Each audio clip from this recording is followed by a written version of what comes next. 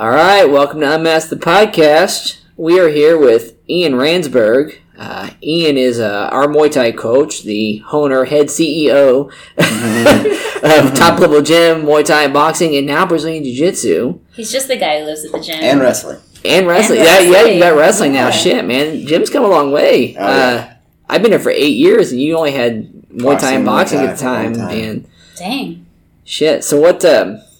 you started in 99 training, right? 1999, yeah. I was, I guess, from that era where there were still video stores where you went and rented movies. And what? Being a teenager. Rewind. Exactly. Please rewind. Kids listening, go look up all the Blockbuster memes. You'll get the idea.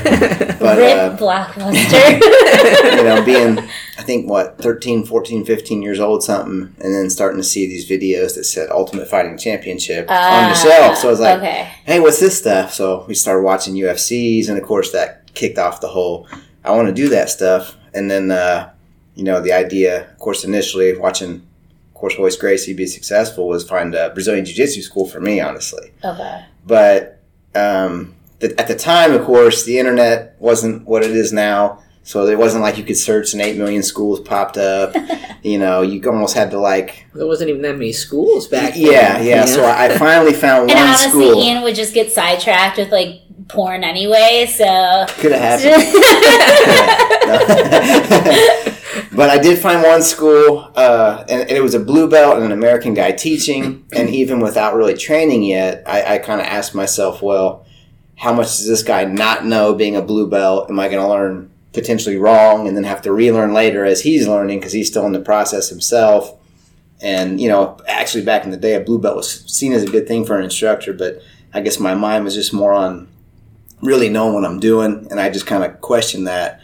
And I remember flipping through the the ads in the back of a paper, and I saw this advertisement for a place called Siam Muay Thai. And of course, I had seen Muay Thai with UFC, so I was like, okay, well, let's give this place a call. And I called, and I want to see, is this real Muay Thai, or is it some guy in American flag pants that's going to be, just kind of using it as a marketing scheme or whatever. And my first coach actually answered the phone. He's from Thailand, so I heard the accent, and then he put one of his students on to talk to me. And they said, come out, give it a shot, and I figured, what the heck? So nice. Thus it began. So how old were you at that time? 19. Okay. Because I was for some reason thinking you were 13. You were like, well, how much does this blue belt know? And I'm like, that's pretty good for 13. No, okay, so 19. Yeah, about 17, 18, I really started looking, and then when I just turned 19, I believe I found that. So. Were you one of those kids who liked to start fights in school, or were you more of a quiet? No, I was probably more the quiet, shy type. I was a small guy. Hell no. Oh, yeah. I wasn't picking on. Hell no. Okay. Yeah, I got through a wall. Very cool. So how long did you train there then? So, Siam Muay Thai, I will say, lasted until summer of 2003, so just over 4 years, I guess.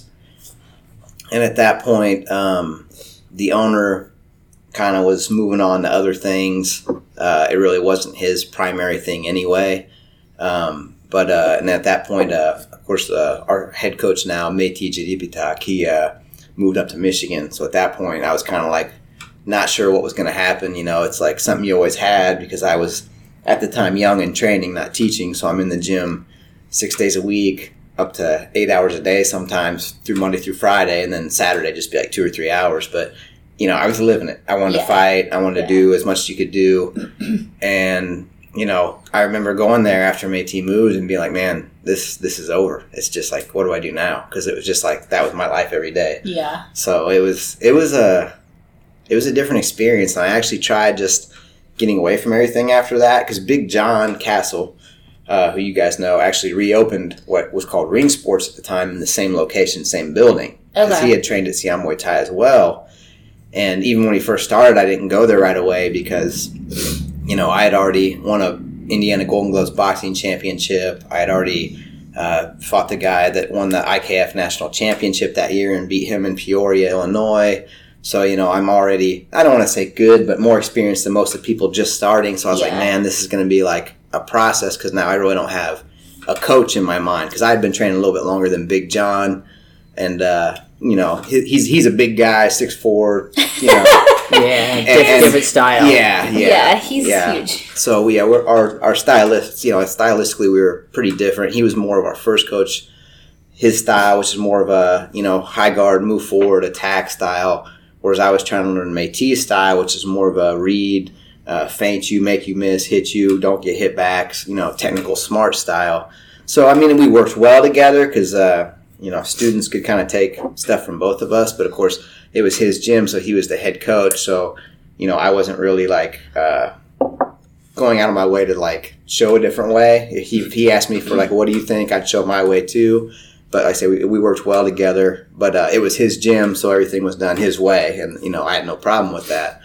But that's kind of where the teaching thing started. So I kind of came back because I was getting depressed not being in the gym, just going from training all the time to not training. Oh, for sure. I thought I could just focus on, like, I was in college at the time, just go in college, go ahead and get my degree, and then we'll go from there and see what happens. And I was like, man, I was just miserable. What were you going to college for? Mechanical engineering. Fuck yeah. And I also was doing some computer science stuff. Interesting. I didn't finish, by the way, but that's I got back into this stuff, and this stuff took over. I think you're living a cool dream. Yeah, it's working out, so I can't complain. But did you, when Métis went up to Ann Arbor? It was Ann Arbor, right? At first, it was Farmington Hills. Oh, okay. But it was Warrior Way. Yeah, because the guy that owned Warrior Way had him move up there with him, and then the final round, which is in Ann Arbor, they opened later on, I think. So, okay. Did you ever? So did you say you did go up there and train for a little bit, or no? Was that never like not really. We still were in contact. We still, I think we actually, like, I saw him. They did like a seminar down in Florida one time. It was him, Saxon, Boss Root, and Maurice Smith. A few of those guys. We went down for that. That's a big seminar. Yeah, it was pretty cool. We had a good time down there. So I still stayed in contact with him. We brought him in a couple times for seminars, so I was continuing to like pick up his way. But I'd also met my boxing coach and former partner Wes Ramey at that point, so I was also learning from him. So I kind of had a coach again, and it was nice because with his dad being in the Boxing Hall of Fame now, Wes Ramey Sr., he also had the technical style to where it was about hitting and moving, not worrying about knockout, not chasing it, just staying where you're staying ahead of the guy but not getting hurt, which is really the purpose of the arts. So his philosophy was pretty much the same. So it really, in learning with him, it actually helped me time what Métis was teaching me for Muay Thai, because all the philosophies matched. You know what I mean? Okay. So it's like, okay, I get it. So it's easier to pick up both sides of it. Yeah. Obviously there's a lot of differences between Western boxing and Muay Thai. And even now I see coaches try to blend the stuff, or a lot of people think, it's going to make my Muay Thai better, but it actually makes it worse sometimes because they're more open to certain attacks if you don't understand how to blend them properly, which I don't think a lot of people have really put the time into both arts to understand what works and what doesn't, what you can get away with and what you can't versus what looks cool, Yeah. So you did Golden Gloves before you met Wes. Yeah. So I was out of the Muay Thai gym at the time, and actually the guy that owned it wanted to compete in Golden Gloves. So he was like, our first coach had a kind of a hand-heavy style. He'd also like to clinch, but we did a lot of punching with him. And then I could punch a bit. Yeah, Dr. Punch. Yeah, but he was like, man, do you want to go to this gym with me and try out for the Golden Gloves? So we went over to Riverside, which was Sarge Johnson at the time. I don't believe that school's still active. I think they moved to a different location. But yeah, we went over there, and funny experience, so we weren't the usual crowd. You could tell when we walked in. It was one of those movie moments where it was like we opened the door, it was like everybody stops and looks at us like, what are these guys doing here? It was I remember laughing about that later. But so they had both of us spar, and I sparred pretty well, so they said, we'll have you fight for us in the gloves. And so I met up with them. I think we trained about 2 weeks before the gloves. I went over there probably. I'd still train Muay Thai, I think, in the afternoons, and then I'd go over there in the evenings. I don't remember if it was 3 or 5 days a week, just to work with him a little bit, and then we went to the gloves, and I remember it was definitely a different experience because I didn't really know those guys, like, on a personal level yet, So I remember, it was more of an inner city gym, and I'm out there, waiting for the fights to start, wearing khakis and a button-up flannel, you know Yeah, what I mean? love So that. it's like, you know, I'm kind of just sitting by myself. And I remember the coach and the kid I was going to fight, they walked over to us. And probably because, you know, my name wasn't the usual kind of name you probably saw from that gym, you know what I mean? It's okay to say you're the only white guy there. It's all right. Absolutely.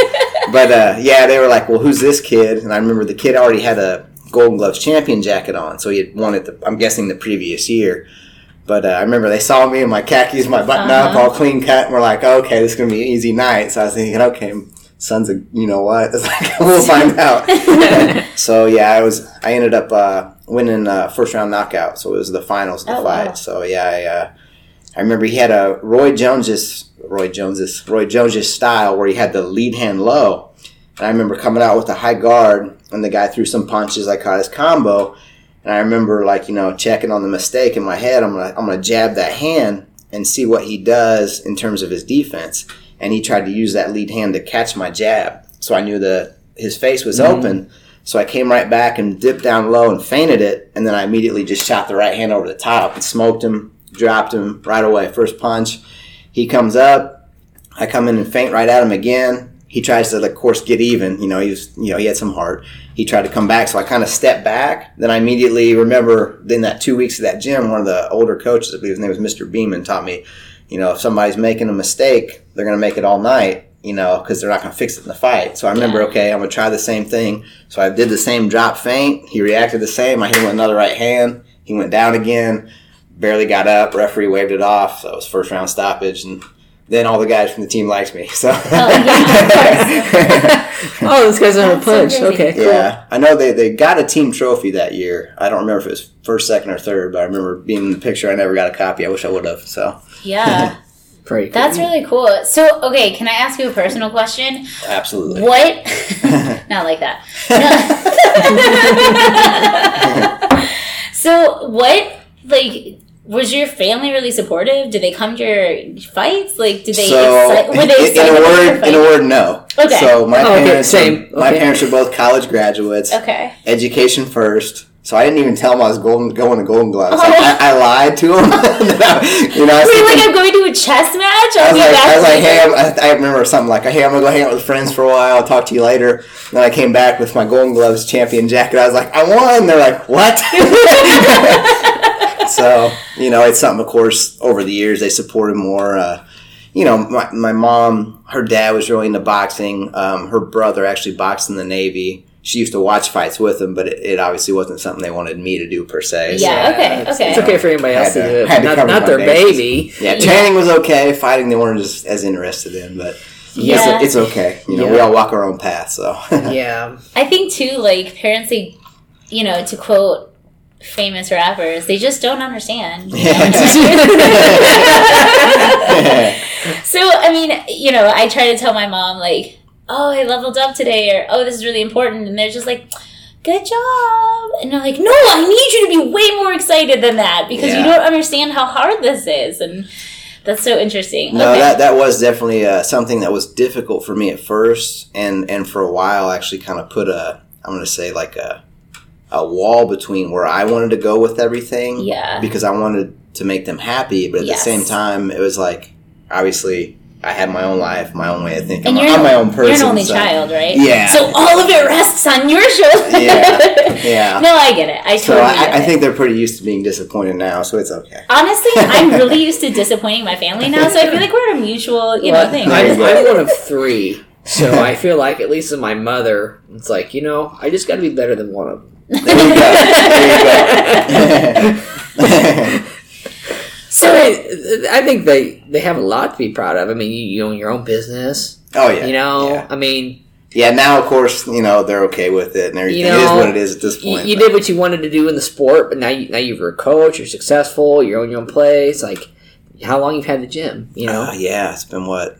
I mean, I've been here for 8 years. Before we were at this spot, there's about a year or two that we technically owned it, so it's been about 11 or 12 years now. Yeah, that's a hell of a good time, especially through all this year. Holy shit, yeah. This year's been shit, you know, so the fact that it's been rough. Still up and going, you know, the lights are still on. The heat's never on, but I mean that's besides the point. I'm pretty sure Monday I had to the first 2 rounds of shadow boxing, I had to have my hoodie and my pants and Did everything ya? on. Oh my fucking god! When I was hitting pads with Jamie, my toes would hit. Or like my foot would hit and my toes would, I think they broke off at that point. They were so cold. It was so cold. I try to set it at 68 because once people start getting in here, then it gets Oh really yeah, hot. then it gets really hot. But if you set it higher than that, then it's like, oh my gosh, Yeah. just It's miserable. Yeah, for sure. Yeah. It's hard to find that Yeah, balance. I know. Well, especially because the way this weather's been so much. Yeah, this up and fucking down month. this my week. God. It was 60 yesterday. I know. What the fuck is that? I know. You know? So kind of going back to like your balance between boxing and Muay Thai, how did you then, like, what kind of Muay Thai did you do after that? So, Like, how did you get into that then? so Even after more? after I was doing boxing? Or, Yeah. So like with Métis? Yes. Well, with Métis, his style, like, I one thing I realized, because with Sim, like I said, I beat the IKF national champ, and he was a guy that... Okay, explain that, because I feel like I'm new enough to be like, I don't know what the fuck that is. So IKF, yeah, it's a good question. IKF was at the time what you would consider the TBA. Oh, okay. So okay. it was probably one of the bigger Muay Thai tournaments, early 2000s, because TBA I don't think was even having fights yet. I don't know if they were a thing yet. So if you won the IKF, Big John won it twice. That was like the tournament for amateurs, I believe, kind of at the time. Okay. So this guy had won that, and he trained with I think out of what was called Petnoy at the time, which was Duke Rufus's gym up in Milwaukee. Oh, okay. But the actual head coach there was Kongnapa, and he was a Raja Damner Stadium champion. Oh, for- Konapa. Yeah. so- I did a seminar with him one time. Yeah, so he was actually the coach up there. So, Okay. the guys was training with him, and then I think he ended up leaving with another one of the students, and was they were training, at a different place. But I fought him for out there in Peoria, that poster over there with Big John Vitale. Okay. So yeah, that was not fun. Speaking of, weight cuts, I had to cut. We were speaking of weight cuts? Yeah. No, I'm joking. To earlier. Going from 128 to 122, which doesn't sound like a lot, but I was usually fighting at 26 and obviously training 8 hours a day. You're Yeah, I already was like, lean there's not a lot and to ripped. cut. Yeah, I was. There's not a lot to cut. It was muscle. Yeah. So, and not only that, this is in June. It's right next to the river, so it was like about 100 degrees, humid, Yeah. and we weighed in at 10. The first fight, which was me because I'm light, was at noon. So I got to eat like a few pieces of salad. You know what I mean? Just nice. before. So that was not a fun day, but we got shit. through it. Oh man, that's So was bringing that back at bad the memories. IKF then, or was that? No, this he won the IKF. This was after. It was just like a show they were Just like doing. an exhibition But yeah, thing? Okay. yeah. It was a fight. It wasn't really an exhibition. They had judges and everything. Okay. But yeah, it was a whole card. Yeah. IKF's still around though, right? Didn't They do are, that? but yeah, we did, and man, it's not. It's funny now when you go. It's really not Muay Thai. It's, to me, it's a lot of the judges you can tell are from the more traditional background. Because even at the fighters meeting, it was, guys kind of promoting each other to certain belts and patting each other on the back, which is it's cool, it's respectable. These guys are lifelong martial artists, but it's just not Muay Thai, you know what I mean? And even the scoring, to me, because Vaughn, the guy, I thought the punching and kicking was pretty even. He lost down there. But when he was clinching, he was landing all the knees, to where I'm thinking, okay, we won that, no problem. And they announced the other guy the winner. I was like, what? What the How do you then, because I feel like we've had this conversation before where you're like, that's not traditional Muay Thai, that's not, real Muay Thai, which is totally respectable, but then how do you as a coach prepare to prepare us for stuff like that? This is a good question. And, some of you guys that have been to some of these fights, the big thing that's always the challenge is every year we go out there, wherever it is, The fucking as you rules show up to the change. fighters Yes. meeting, they tell you the new rules. And it's like, It's really fun. It's basically like improv. Yeah, It's exactly. improv. It's fun. Which fortunately now I've got enough experience where it's like, okay, just do this and this. Mm-hmm. But when you've been training one way, obviously, and you get comfortable doing something, it's like, okay, now what do we do? I think I find it more so in the clench than anywhere else. I don't feel like they're, changing a bunch of rules on punching or kicking, but when it comes to clenching no and door stops, sweeping no bear and, hugs. yeah. Exactly. Don't And it's knee him in the ass. Whatever. What the fuck? That's my whole game. That's exactly. It's my go-to. Yeah, so I mean, it does change the game because it's a different distance that you pull from. You have to kind of step in a little more and get the knees involved with blocking their legs a little bit, or obviously time them if they're really committing to moving forward. But yeah, it changes it enough that, like I said, for me, it's like it's easy because I've been doing it long enough. But for you guys, I know it's like, man, it's enough of a change where it's like if they would have emailed us 3 months ago, right, and we could have drilled for that time frame and just made that, because it's a small change, but just practicing it to where I feel comfortable, that could have been the difference between like not worrying about is this legal or not. Because even you'll probably remember one of the fighters hit a good doorstop sweep that first year, and then the ref says, "Hey, don't do that. That was a good sweep, though." So. Yeah, because I know it's almost like, okay, we'll make your doorstop look like a kick. As long as it looks like a kick, then they can't. Or if you just make your corners yell OA, no matter how much they're actually getting hit. Exactly. I think one of the fights, the knees weren't even touching our fighter. They were just going up straight, and they were like, OA! And then they scored it for him. Like, what the fuck was this shit? You hope that, eventually, these judges put enough time in and really understanding to understand what's a real score and what's not, and that's got to be done obviously outside of an hour before the fights where, hey guys, if you see this is this. They need to have probably clinics that these guys need to go to. I'm gonna say once a year at least, which isn't probably enough, but it's better than nothing. I think they say the same thing for any judge. You know what though? Like UFC fighters will complain about that's what I was gonna say. Well, and that's a professional where judges are being paid, and that's the biggest organization now in America. And now we're dealing with volunteers, of course. So it's like I'm sure they're trying their best. They just probably don't have the understanding yet. Absolutely. Well, there's judges that have never even fought or anything like that. It's like.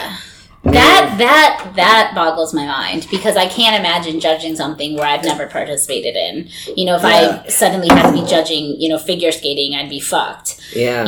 Everyone looks great out there. I don't know. Are they not falling? Great. Yeah, and I think always the headache is, because now they've even been telling us like that if the shot looks like a solid shot versus just kind of touching, which one scores. They're like, if it looks like a solid hit, that's a good point. But if it looks just like quick, it doesn't score. Yeah. But sometimes those quick shots, when you're not expecting it, are actually more effective. Like they say, a knockout punch, the quick punch you don't see coming, doesn't always look like a hard shot. Like even when Will won the belt and knocked the guy out, he came up to me and was like, "Coach, I barely hit him." And I was like, "I've been telling you that." But, if I'm not loading up and, like, tagging a guy, if they're not scoring that for him, if you wouldn't have knocked him out, what do you want? You know what I mean? Do you think that then that kind of favors more of a aggressive style? Absolutely. And that's where it's like, that's where you have to find the balance of, hey, guys, if I'm making the guy miss constantly and adding up shots, if they're landing clean, versus like, okay, I understand if they block it with the shin or the arm or whatever, and you don't feel like it landed clean. But if it's hitting ribs, if it's hitting the leg cleanly and they're not defending, that's going to add up over the course of so many rounds or whatever. You know what I mean? And they have to have that understanding where, it just because it doesn't look like a big shot, it's not a movie, where you have to load up and then it's real. You know what I mean? Well, I mean, if you've been to at least one boxing class, like how many times are you told don't load your shots? Exactly. So it's weird that would be then the be all end all to something that would score you. Because I see it's interesting to watch, like MMA versus Muay Thai in the stand up different. What stuff you get away with the little gloves, and sometimes they do load up those shots and still land them. Because they're ducking for a takedown or something, and they take a knee or something, or I don't know. Exactly. So you trained then? Okay, so you went to the IKA. Is that what it's called? IKF. Okay, no, I didn't go there. He beat the guy that won it. Yeah. Okay. So then, how does that tie into Métis? So, Métis, I didn't actually train with till after that. So, that's where I'm already thinking in my mind, I must be doing good. Okay. Because I beat a kid that won that, and he's Thai trained, and this is, my knowledge at the time. Of course, you can only go off of what you know. You know what I mean? It's like, and then Métis comes, his flight actually got delayed because of the 2001 tower attacks. Because he was supposed to come in. And they got delayed. All the flights got shut down. Yeah. So he and the owner got stuck for a while. Well, then, he comes over, and I remember the first time watching him hit the bags, it looked like if you had a how-to on how to do things perfect in a book, and it was just coming to life on a bag, and it looked just beautiful. Everything was perfect. I was like, I want to do it like that. It was just so different. You could see it right away. So you found him then versus him finding you? Yeah, I was already at the gym, so when he came over, he didn't speak any English, So I'm like, okay, this is going to be interesting. But, so we had a talking dictionary we would translate back and forth on to understand. Yes. Google Translate? How did you survive? I know, man. I know. Oh, many errors were made. Let's just be clear. Yes, absolutely. They expect your relationship now. Yeah, we got a little bit close. Yeah, a little bit. Just a little bit. That's funny. Well, it's interesting because, you talk about how he hit the bag and did things compared to other people and stuff. It's like levels. Well, yeah, absolutely. And going back to that power thing, I remember so my first coach had a lot of power. Everything was power. Everything. So and to me, over time, you start realizing that's the difference between somebody that's world class or somebody that does the art. People that do the art, they know the techniques. They know how to punch. They know how to kick. They know how to knee. They know how to elbow. They know how to choke, whatever. You know what I mean? They know how to arm bar. But the guys that can apply it to anybody at the highest level, that's where you see the difference on who's at this level versus down here at this level. You know what I mean? And my first coach was power. But you could see it coming. You knew if you blocked it, you knew if it hit you, it was going to hurt.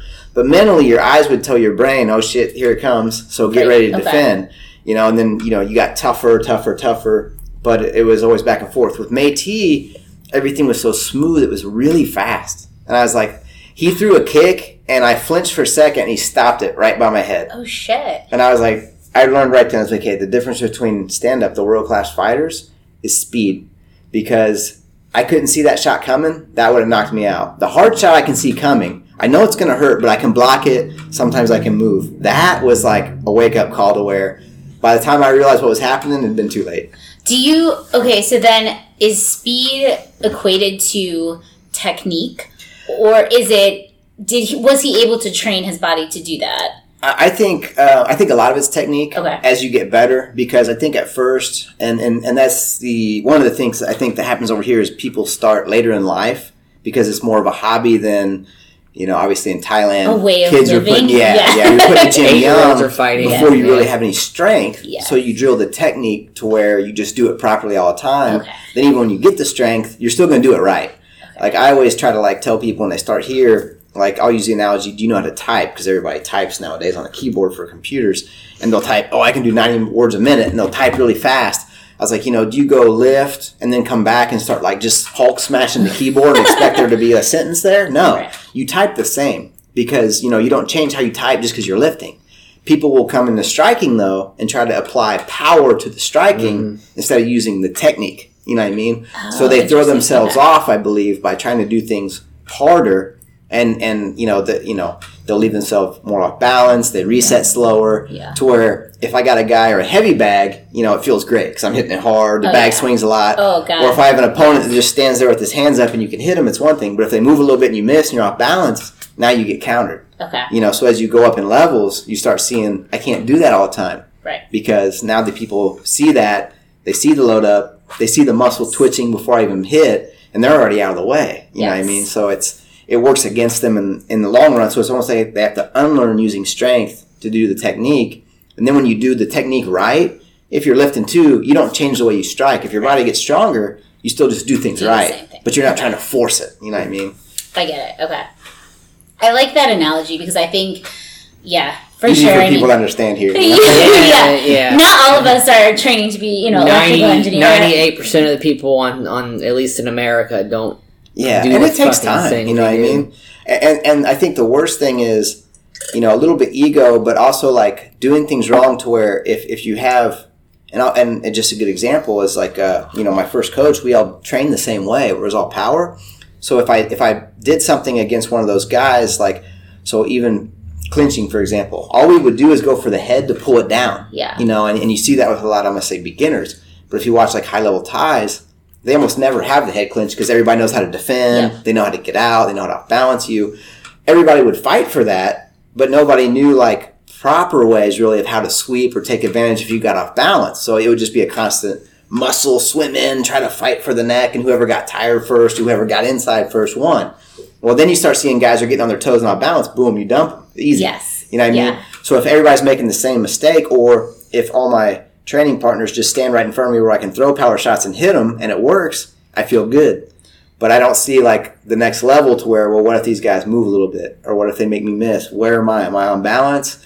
Can I defend too? You know, and that's where you start seeing the levels to the game. Do you think that also comes into play with like the type of person? I mean, you know, a Thai person is not necessarily going to be as tall or as thick, I suppose, as, you know, your average American. It can, German bred man. The thing though with that is, you know, that does, I think, can make a difference mentally.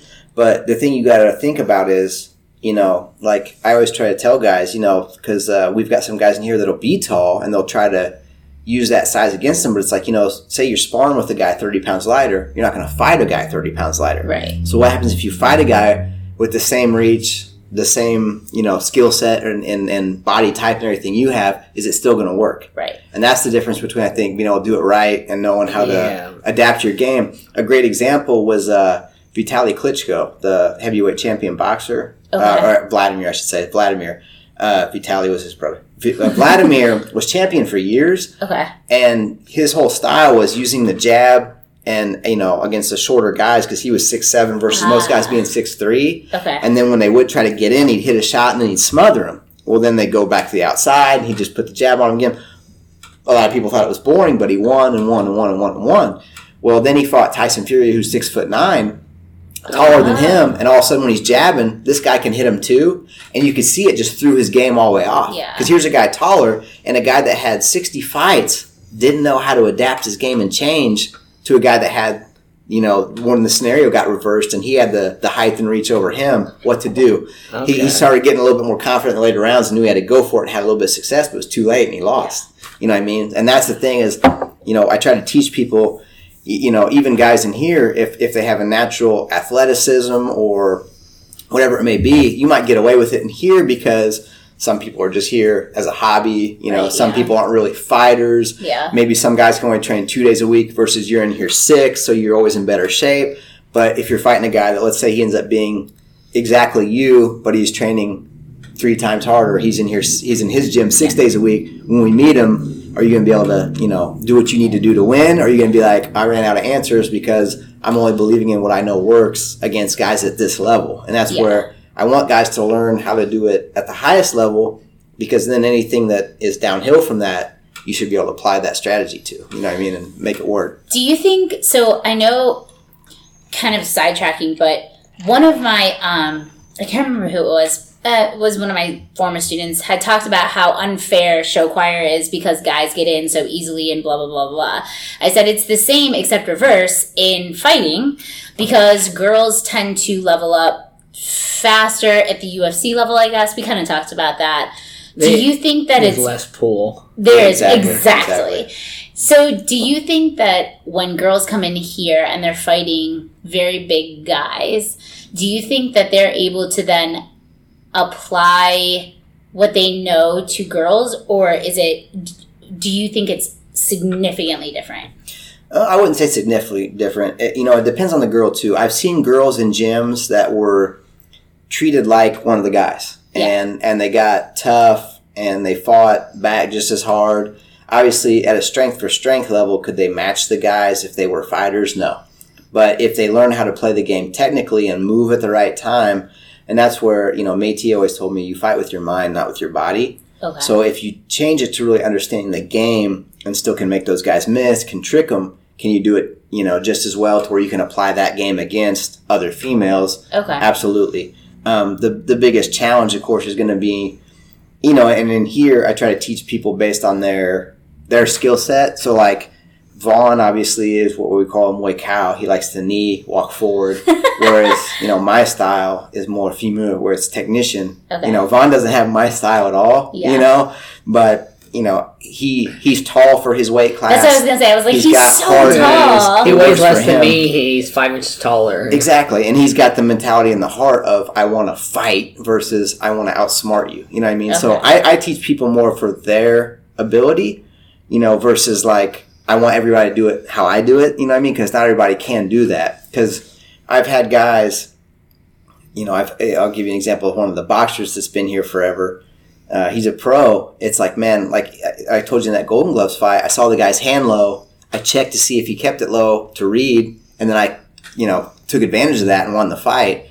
And some people with way more fights still can't, read and make those adjustments. So it's like not everybody has the same ability. You know what I mean? Okay. So I try to teach the girls, the way I would do it, but also based on their skill set. But, depending on who their sparring partners are, we might not have a person that throws a ton of punches in our Muay Thai here. So if they fight girls that are like more of like, I'm going to say like a kickboxing background where they do more punch and kick, how to deal with that, you have to learn. And then getting people to, spar with them the right way, to not overhit them, but teach them, okay, when they're punching, how do I deal with it from different distances, to either take away their attacks with, teeps or sweeping, or to block and step in and clinch to smother it, or tie up their arms. And so I can use knees and dumps where they can't use their weapon, take away their weapon. Okay. They have to learn how to do that. But, it's not always the easiest thing to do in here because not everybody will have that style they're sparring with, you know. So, and you never know just reading somebody's name on, they're in your division, how they fight. No, I mean, you really do have to do that in the first round, the Yeah. first 30 seconds. Especially now. Well, I mean, how many Muay Thai fights, tournaments are even out this way? Yeah, it's hard to find anybody you have to know, travel. because unless you're a pro and you've just been around the block and maybe you're traveling out. The amateur people, you don't know any of them. Exactly. Nobody's got a name unless it's like. Certain gyms, obviously, we know, but like... Unless it's MMA in the Midwest, which is it's not real big out here, but it's bigger than Muay Thai, you just don't know anybody or what their gym, or... Yeah. It's hard to know. Jiu-jitsu schools is a little easier to figure out. You watch the coach, okay, leg lock school or takedown school, or, but... Yeah. I know of 2 Muay Thai schools, and really this is the only legit one. Well, and that's the idea where even like when I teach you guys fundamentals, like hitting, and then when we finish the combo, just moving out of range a little bit, just so even though you don't know why you're doing it yet, you're making the habit of not just standing still to be a hit back. So then if you do fight, there's a little bit of a natural, I'm getting out of range, to where if they are charging or coming at you, it's like, oh, I need to move, or oh, I need to block. And then obviously as you spar more, fight more, see more, of course we can continue to learn, adapt, add to the game based on what are you comfortable with versus not, I will say, go ahead. Wednesday when we sparred, I sparred with people my height. Yeah. And that was one of the first times, like, other than sparring with her, that I actually, like, oh shit, like, people I can reach and, like, that aren't just, like, running 10 feet away from me. Most people, I get her, like Josh, he's what, 5'7" or 5'9" or something like that. Probably, yeah, he's taller than me, I'm sure. I know, I'm like, Josh. So, and his teeps. So, actually, him and I had really good rounds. He was the closest person to my level that night. But the other, guys, it was kind of cool, it was like, oh, okay, cool, people that haven't done it too much, it was easier to read, and make them make mistakes and make them stop and wonder what the hell I'm doing for once. I'm like, oh, cool. Yeah. The process works. Yeah, and that's why it's good. You have to have people your level, people better than you, and people newer than you. Yes. So you can, constantly, here's my A game, here's what I can do against the people better than me.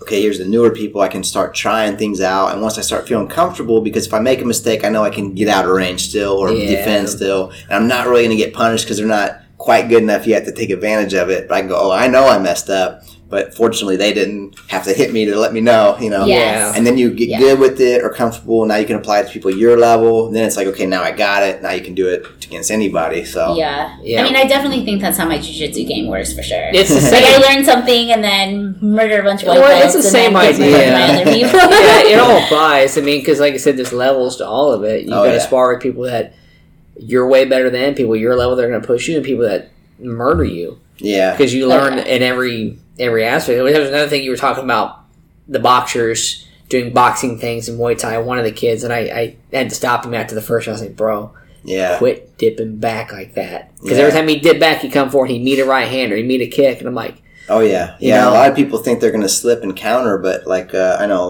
Gaston Bolanos, he knocked a lot of people out with spinning elbows because he'd show a jab and they'd try to slip it and he'd spin right around and smoke them in the face That because dude's- they're leaning down and forward. Or I think I shared the video the other day on Instagram of the guy getting head kicked. It was just the clip, but the Joe Nadawat was slipping outside of the right hand, and he was doing that all night, round after round. And I remember watching the fight live and go, man, he better move a different way or change up, sometimes block, sometimes move left, sometimes, whatever, or teep, or he's going to get knocked out. And, of course, the guy faked, and then he knew he was going to lean into it, head kicked him and knocked him out. I was like, man. Crushed. That was something that I had to find out really fast because I was like, I keep slipping to the right, and I need to, go a different direction because if I keep doing this, they will eventually read. Exactly. But I think, adaptability is so crucial to stand up. See, it's so crucial. Mine is the opposite when I fight with boxers because fuck, man. But it's just a different game. I use my hands instead of my kicks. Yeah. So when I had no kicks, I'm like, what do I do with my hands? Yeah. Or when we're just boxing and I go, I can't promise that I'm not going to throw a kick. She'll raise a knee up or something. I'm like, what the fuck are you doing? Or she'll step out to the side and leg kick me. I'm like, God damn it. For complimentary, because I know you talked about this earlier, is finding that balance between, boxing versus Muay Thai.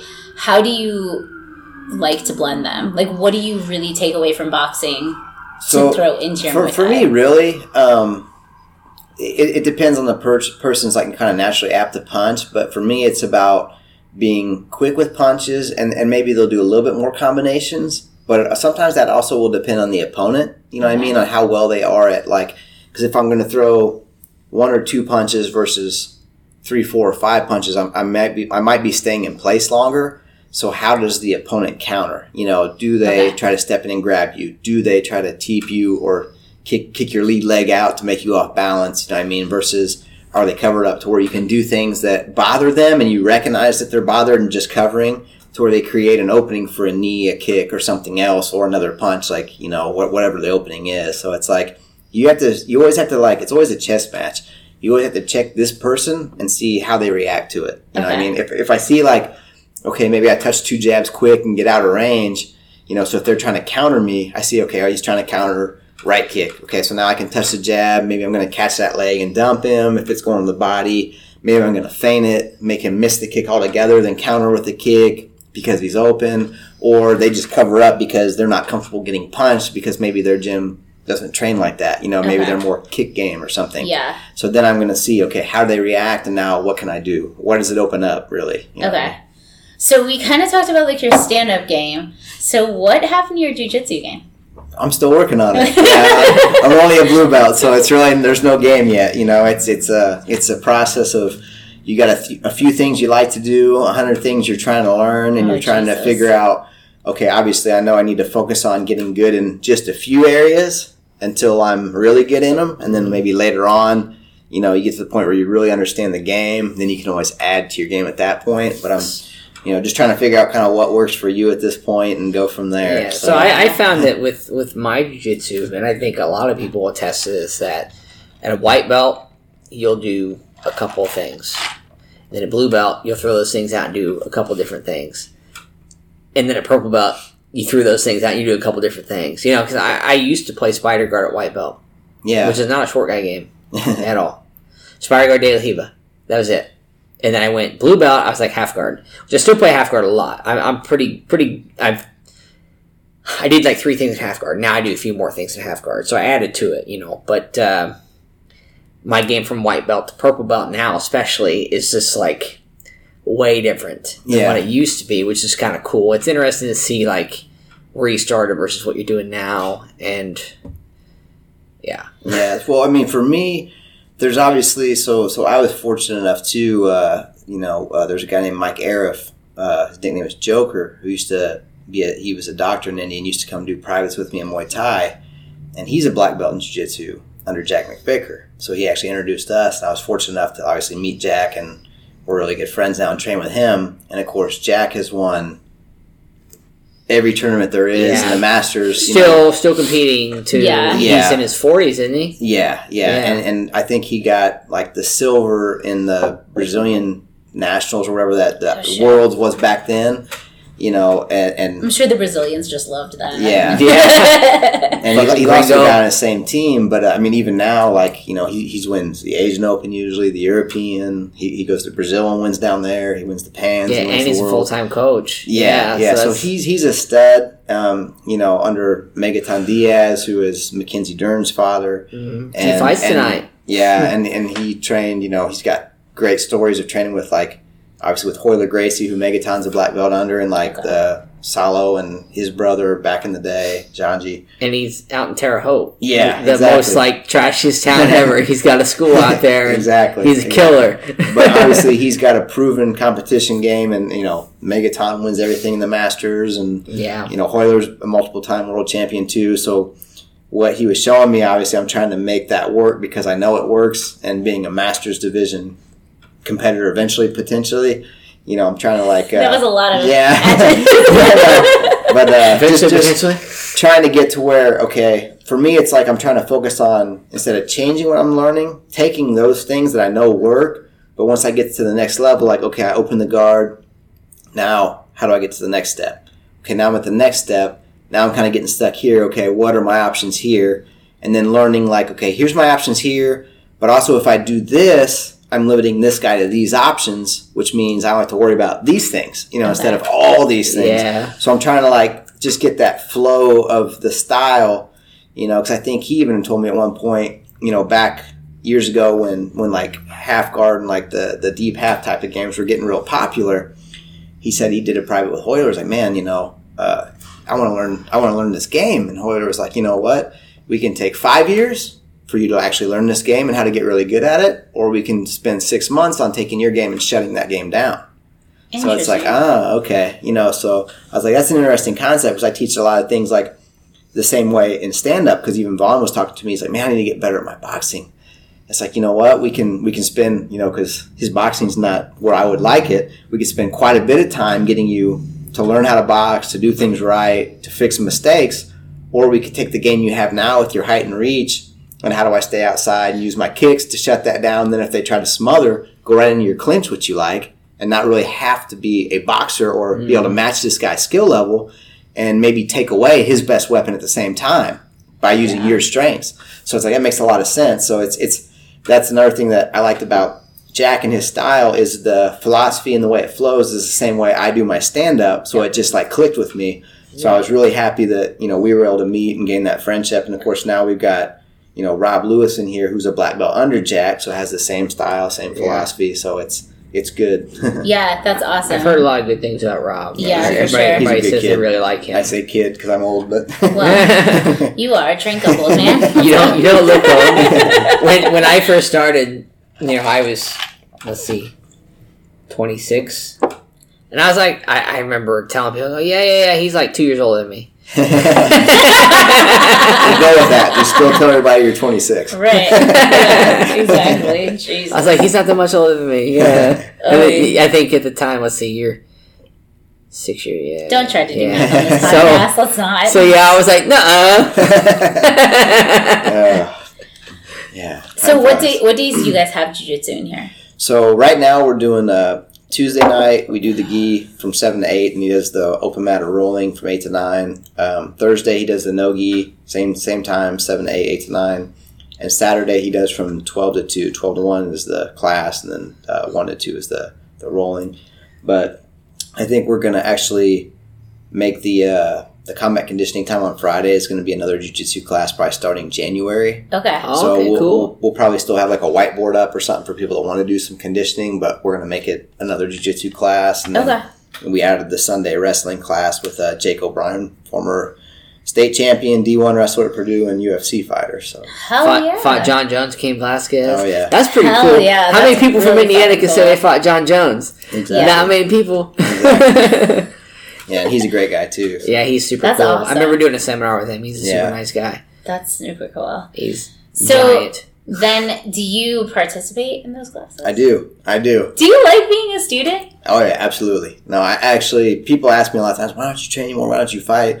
And, with the Muay Thai and the boxing, obviously, I have to teach. So it's like, that's my focus, and I'm not young anymore, and I know it. So, I need to focus on the guys coming up, and I enjoy seeing their, progress and success more than anything now. But it's nice to have the jiu-jitsu and the wrestling here, which is not something I've had a lot of time in, and I'm able to be the student and ask questions and pick brains and learn. So, that's what I always enjoyed when I was young, the training, the, competitiveness. I think that's the best pushing part. Yourself. Absolutely. I mean, absolutely. And that's the only thing that you miss as a coach sometimes is, that side of it, especially, if you're not jumping in there because you're trying to focus on going around and making sure everybody's getting better and getting something out of it. It's like you have to take away from yourself a little bit. So having that thing for yourself where it's like, I'm not the coach, so if you want to ask a question, go to him. It's actually a great thing. Cool. Do you ever still train Muay Thai then?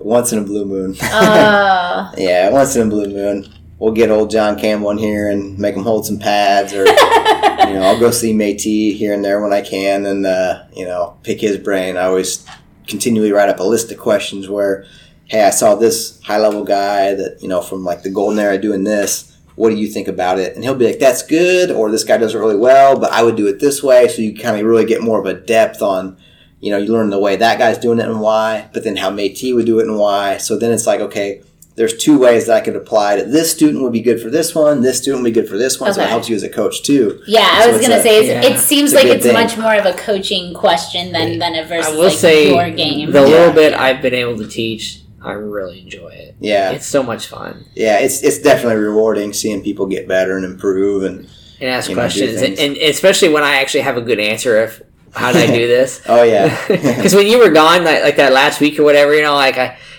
actually, when you asked me, I set my phone down. I go, fuck, what am I going to teach? So I started thinking about shit, and I was shadowboxing in the kitchen, and Sarah's like, what are you doing? And I'm like, she's like, oh, you're thinking about what you're going to teach. And then that day you sent me a whole list of shit. I'm like, all right, cool. I read it over 15 times. That's good, because Josh messaged me too. He's like, man, I'm so nervous. Like, don't worry, I'm going to write out the whole thing for you. Just relax, go through it. Yeah, well, that was the thing too. I saved it in my notes too, because it was good for me to oh, I know how to do this. I just maybe didn't think about it, And maybe some of it's even shit that I do. It's just, sometimes in the moment of sparring, you don't necessarily think about it. Oh, yeah. But Wednesday when we sparred, I thought about some of the fake stuff we were doing and some of the things like the fake to the kick and the uppercut, to get people to lead and then hit the leg after that. Absolutely. Because I was landing leg kicks. I mean, that's, Yeah, that's when it starts being fun. Yeah. It's like, now I'm tricking him. I'm not just trying to debo him. Yeah. It all went up to him. He just passed. So. Let's talk about Wes, because okay, I met Wes once, and he said nothing but wonderful things about my husband. Yeah. But that was about all I got. And then every story I got, it was always, Wes is this dirty motherfucker who...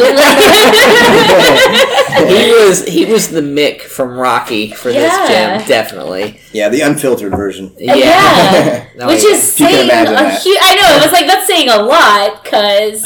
Yeah. I mean, so you met Wes... before you said you did the Golden Gloves. No, after. So I had one Gold Glove, actually just training Muay Thai. Okay. And then that was 2001. So when Métis moved and Big John reopened the gym, he had it became more of a MMA, I'd say, type of zone. We had jiu-jitsu over there, and there was boxing. And Wes ended up coming over with some of his fighters to have a place to spar, and that's where I met him. I think it was 2003. Okay. So then I was starting to think who's this guy? Obviously, he's an older guy.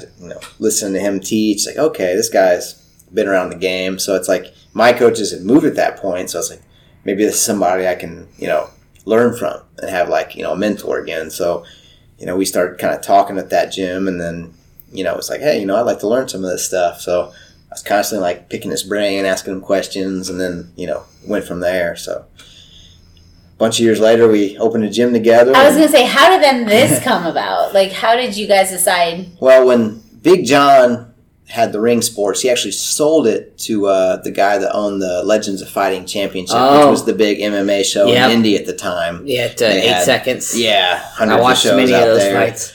So that guy kind of bought him out. So all the coaches moved over to his spot because he kind of put a gym upstairs at his, workplace. And we had a cage up there, a ring up there, bags up there, everything, mats. So he was the boxing coach. I was the Muay Thai coach. They had a jiu-jitsu coach. So we were over there coaching and, just kind of stuck together. Well, a few years later, the guy kind of got out of that game, but still had the gym. So Wes and I were like, well, hey, can we lease this spot from you? And we did that for a year before we came to our current location where we, opened up on our own. So what year did you open this? I think it was 2010. Okay. I was like, oh, that's not that long ago. And I'm like, oh, it's 20. You know what? Like, it's interesting because, like I said, I've been here 8 years. And, like, see, this gym was only open 2 years when I found it. Yeah. This is interesting. Okay. Cool. It's neat to put that in perspective because I think about how long I've been here. And I'm like, shit, man. Like, and Ian's been doing it, like, 3 times longer than I am. Feels like it too. Yeah. So, because that's interesting, because I say now I do the boxing because my boxing's trash, and I love it when Ian goes, "Yeah, no." It's not good. I mean, well, because I do Muay Thai all the time, so I don't do the hand thing versus if it's Muay Thai guy versus the boxing guy, sure. But when I try to box with the boxing guy, it's just Conor versus Mayweather, different game. So but it's interesting to be a part of both classes to see that like. You're very technical in both boxing and the Muay Thai. You don't teach one haphazardly and then one like you've been doing it for 20 years. You know what I'm saying? Because you said you won Golden Gloves before you did boxing, which I'm told that Golden Gloves is pretty much cardio. But it can be, at least at the but at that level, you know what I'm saying? But like, and then you met Wes later on, and then you adapted his skills on top of what you already had, and because some of the shit you show in boxing is the shit you show in Muay Thai. Oh yeah, absolutely. All the dips and moving out of the way, and some of the turns and stuff. It's like, man, I never do fucking that. I never do that. I saw guys Wednesday trying to do that shit, because they did boxing a lot, and they try to dip out of the way, and I'm like, no. Yeah, exactly. Don't do that. Yeah, that's what I always tell the guys too. Like, is your focus going to be more Muay Thai or MMA? Versus boxing because the stance is so different, you know what I mean, for each one. Well, how do you? Because I mean I like MMA. I think it's the same in that you are standing, but yeah, right. So how do you typically differentiate strict Muay Thai versus like MMA guys that come in here? So if I'm going to change the style, a lot of times, as they learn, starting off, I won't really do it that much different. I will have the guys maybe bend just a little bit more, but I still want the lead foot straight. I don't want it turned in too much so they can still check kicks. So that's still going to be part of the game. But they also have to think about, sprawling versus not sprawling with the takedowns, So it's a thing where if they're training everything, the jiu-jitsu and the wrestling, eventually, you're going to be able to have kind of mold it. Comfortable enough to where, okay, are you able to defend takedowns really well to where you can have more of a traditional stance and you understand distance now, like maybe like an Adesanya versus, whoever. Bronson, where he's gonna, or somebody like that. Yeah, Bronson's a heavy wrestler. Yeah, stay outside and hit and move. And then if they do get in, how are you going to change the game to, defending the takedown versus like, does this guy really not know what he's doing to where I don't want him up too straight? So if a guy shoots, he's not completely out of position and put on his back, especially if he doesn't have the jiu-jitsu to play from there, which if you're doing MMA, welcome to 2020. You need to, So do you think, especially since you've been training jiu-jitsu and all that stuff, that it's helped a lot as far as seeing perspective, or is it always? No, I've had, like I said, I've had quite an idea of it because I've been watching it for years, and I know where the game's different. So I know, of course, having even Shamar train with me before when he fought in the UFC. Shamar Bailey, yeah. Yeah, because he was a wrestler, and a lot of the way he would do takedowns, it was easy to adapt from a Muay Thai thing or punching to where he would like to do takedowns. It's just one of those things where he was already in the UFC, so you wish he had more time to like get him that understanding and the comfort with it before he had to go fight in like 2 weeks. Yeah. So it's like already you're at the highest level, and now you got to apply it with. You're just learning it, you know what I mean? Yeah. But seeing that was a good thing for me in terms of like seeing how he flowed from level changes and be like, okay, this will work with you. This will be good for you. And, you know, drilling it in here at work, just, you know, like I say, once again, you just have to have the time to make it a habit and comfortable for him, which we didn't really have, I'd say. But did he always come in 2 weeks before? I was like, hey, I got to fight. No, it'd just be one of those things where I think, you know, he kind of had his game at that time. And he you know, that was his A game, so that's what he wanted to rely on. And I don't think we really had enough time to, you know, put in the striking where he got comfortable with it to really make it a part of his style versus something he was trying in fights. You know what I mean? That's not, you want to know what you're doing in fights and have your game, not be trying. You try stuff in the gym, you don't try in the fight. Yeah, but when you're already signed, you know, you can't fight for any organization other than UFC. You can't be, you know, so it is what it is at that point. You know, you do with, you know, what you can with what you have. So yeah, for sure. Okay, cool. So what's in future talks? Do you have any future? I know 2020's been kind of a shit show. It has, and that we've been kind of like just like we just want to fucking stay open. You know, exactly. A lot of people have been like that recently, but I mean, 2021's got to be better, right? That's the hope. You know, hopefully, you know, they get some things figured out to where everybody's comfortable. You know, doing this kind of stuff. There's not threats of shutdowns all the time and everything else. And, you know, I'd say we're fortunate to where we are open and we're doing pretty well right now. We'd like to add a little bit here. And, you know, I think the plan is getting another spot at some point. So that's kind of the goals. Maybe not tomorrow, maybe not in a year. We'll see. But it's something that we're definitely kind of starting to kind of look into and figure out where it's going to make sense and go from there. Yeah, So another location in addition to this one, or you don't want to be spots. Okay. Yeah, I want a cage. Like, please no, this is. Can we get a cage in one of them? There's one outside. I've told you. There's one outside. It's I mean, honestly though, like I like doing. I mean, especially since you added all the damn mats. Yeah. It's so much easier to do things now. I mean, I remember when we first started, it was like training on sand. Oh, yeah. That was definitely old school. That's how I started. I remember, like, people when they first walk in here and they'd start kicking, they'd be like, what the fuck is going on? Yeah. Why is my foot missing? Calluses. That's what that's called, you know? That's part of the fun. You couldn't sweep anybody unless you're in the ring because it was pure, it was carpet on top of concrete. There was, I mean, listen. Motherfuckers walking in this gym.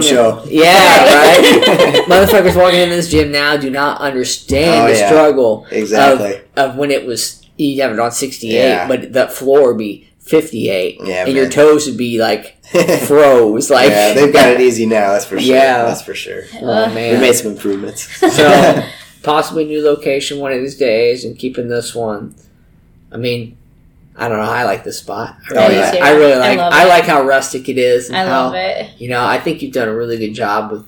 You're always moving shit around and renovating and trying to make things work better. And I think the way you have it set up now, you've got kind of the boxing separate from the Muay Thai, and you've also got fucking so much mat space now. Yeah, so fucking much, and the mats are amazing. They're great, you know. And you even have a visitor section. Nobody can visit right now, but you have a visitor section. Well, and that's the thing. If we get another 20 people, that might be the bag space. Then we might add mats all the way around the ring. So you never know. Yeah, we're just gonna keep growing. I mean, that's the goal. Yeah, I mean, busting at the seams it's a good problem to have, you know. Yeah. So obviously, to me, this is the academy, and I'd rather have the use of space for people here to train. Yeah, there's not that many people really sitting watching. Yeah, I mean, really, we've got 5 kids, and they all drop the kids off and drive off because they want that 45 minutes to fuck or get grocery shopping or something, you know. So hey, you know what? It's important, okay? I mean, I get it. I ain't mad at them, you know. I mean, sometimes you need your space, and 45 minutes 2 times a week is pretty good. So, very cool. I have one last question. Can I ask it? Yay. No, can't. That was your question.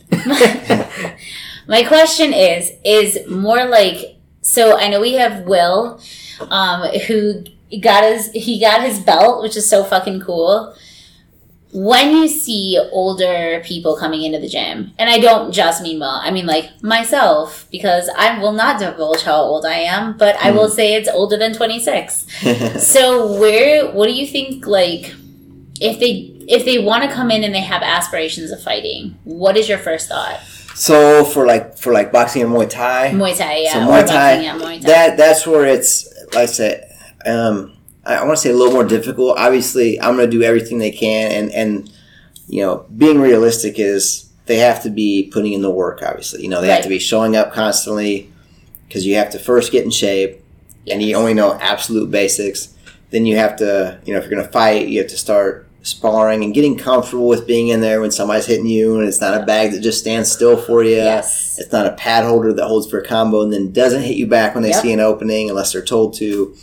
So it's like once you get comfortable with that, the thing is for me, a lot of things I try to watch, like if they're comfortable and they're getting better, then obviously for me, no problem. Okay. Because I feel like with my style, especially if they have more like the technician style, I'm with you, they're going to be able to like not get hit so much and fight smart to where they're probably not going to get hurt. So as long as they can learn how to do that, they're going to be fine.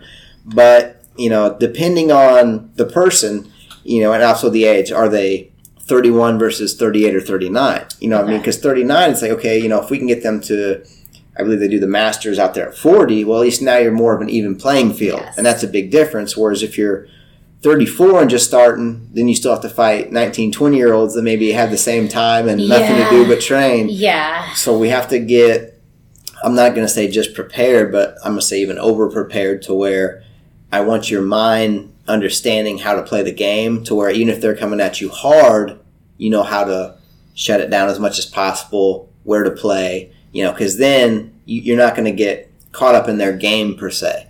And the more, and that comes with putting enough time in here, sparring to where we can talk about those things, make those adjustments here. So once you get out there, it's like, okay, this person's rushing at me with punches. What should I be doing here? And then, then you start seeing, as long as you're, in real fight shape too, if you play the game, you start, noticing, okay, I kept the first round even. Maybe I was able to out kick them or out kind of play them in the second round. It's like, man, now all of a sudden they're so aggressive. I see them getting tired in that last round. But now we're able to actually go in and take advantage of it to maybe either get a stoppage just because the people mentally quit and then, want to take a knee or whatever because they know they're gassed and they like, man, in their mind, they don't know what time's left in the round because they're newer too. And they might just quit altogether because they think that it's not going to stop, or at least get a knockdown to where you kind of push yourself to the win. Versus if you're not really at that level yet, if you haven't put in the amount of time to where, you're comfortable getting hit so you can make those reads and adjustments in the fight, or maybe you're not in, actual fight shape yet where I'd want people to where they know, okay, I've put in this much work, I'm going to step my game up because I didn't come here to lose. You know what I mean? It's like just those little things you do here will help you win out there type of thing. Okay. You know what I mean? And that's something that if you have any doubt, like, and I've been there too. We've been in fights for like, man, you remember that one Monday I said, you know what? I'm just going to eat this ice cream instead of run. That comes back to you when you fight. Those little doubts. And that's can be the difference between winning and losing because everything's mental. I make the joke sometimes in here, it's 90% mental and the rest is in your head because it's all in your head. You know what I mean? Because if you can go, you know what?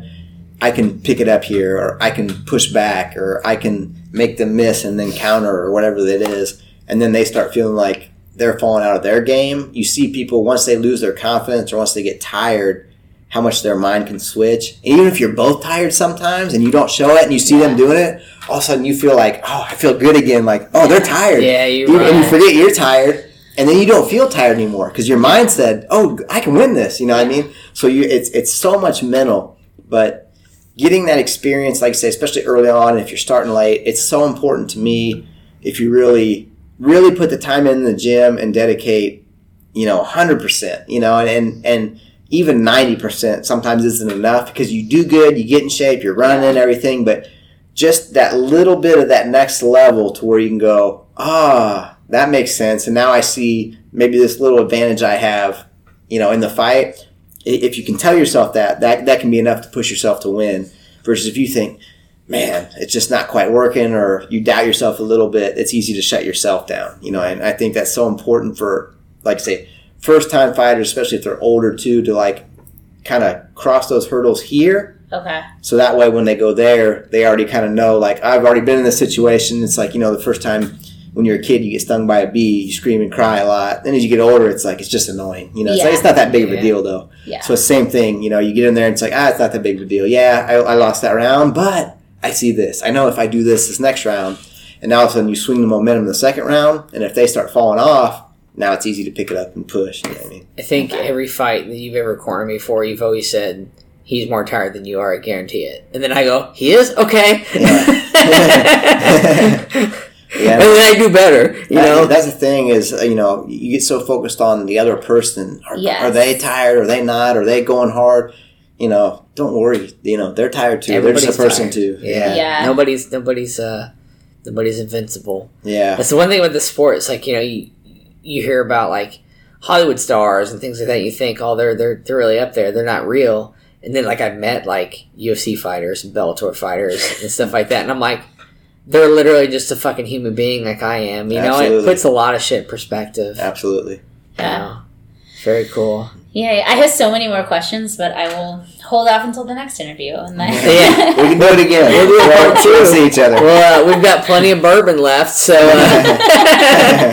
All right. Well, I think we'll end it on that, and thank you for talking to us. You guys Cheers. Thank you. All right. Cheers.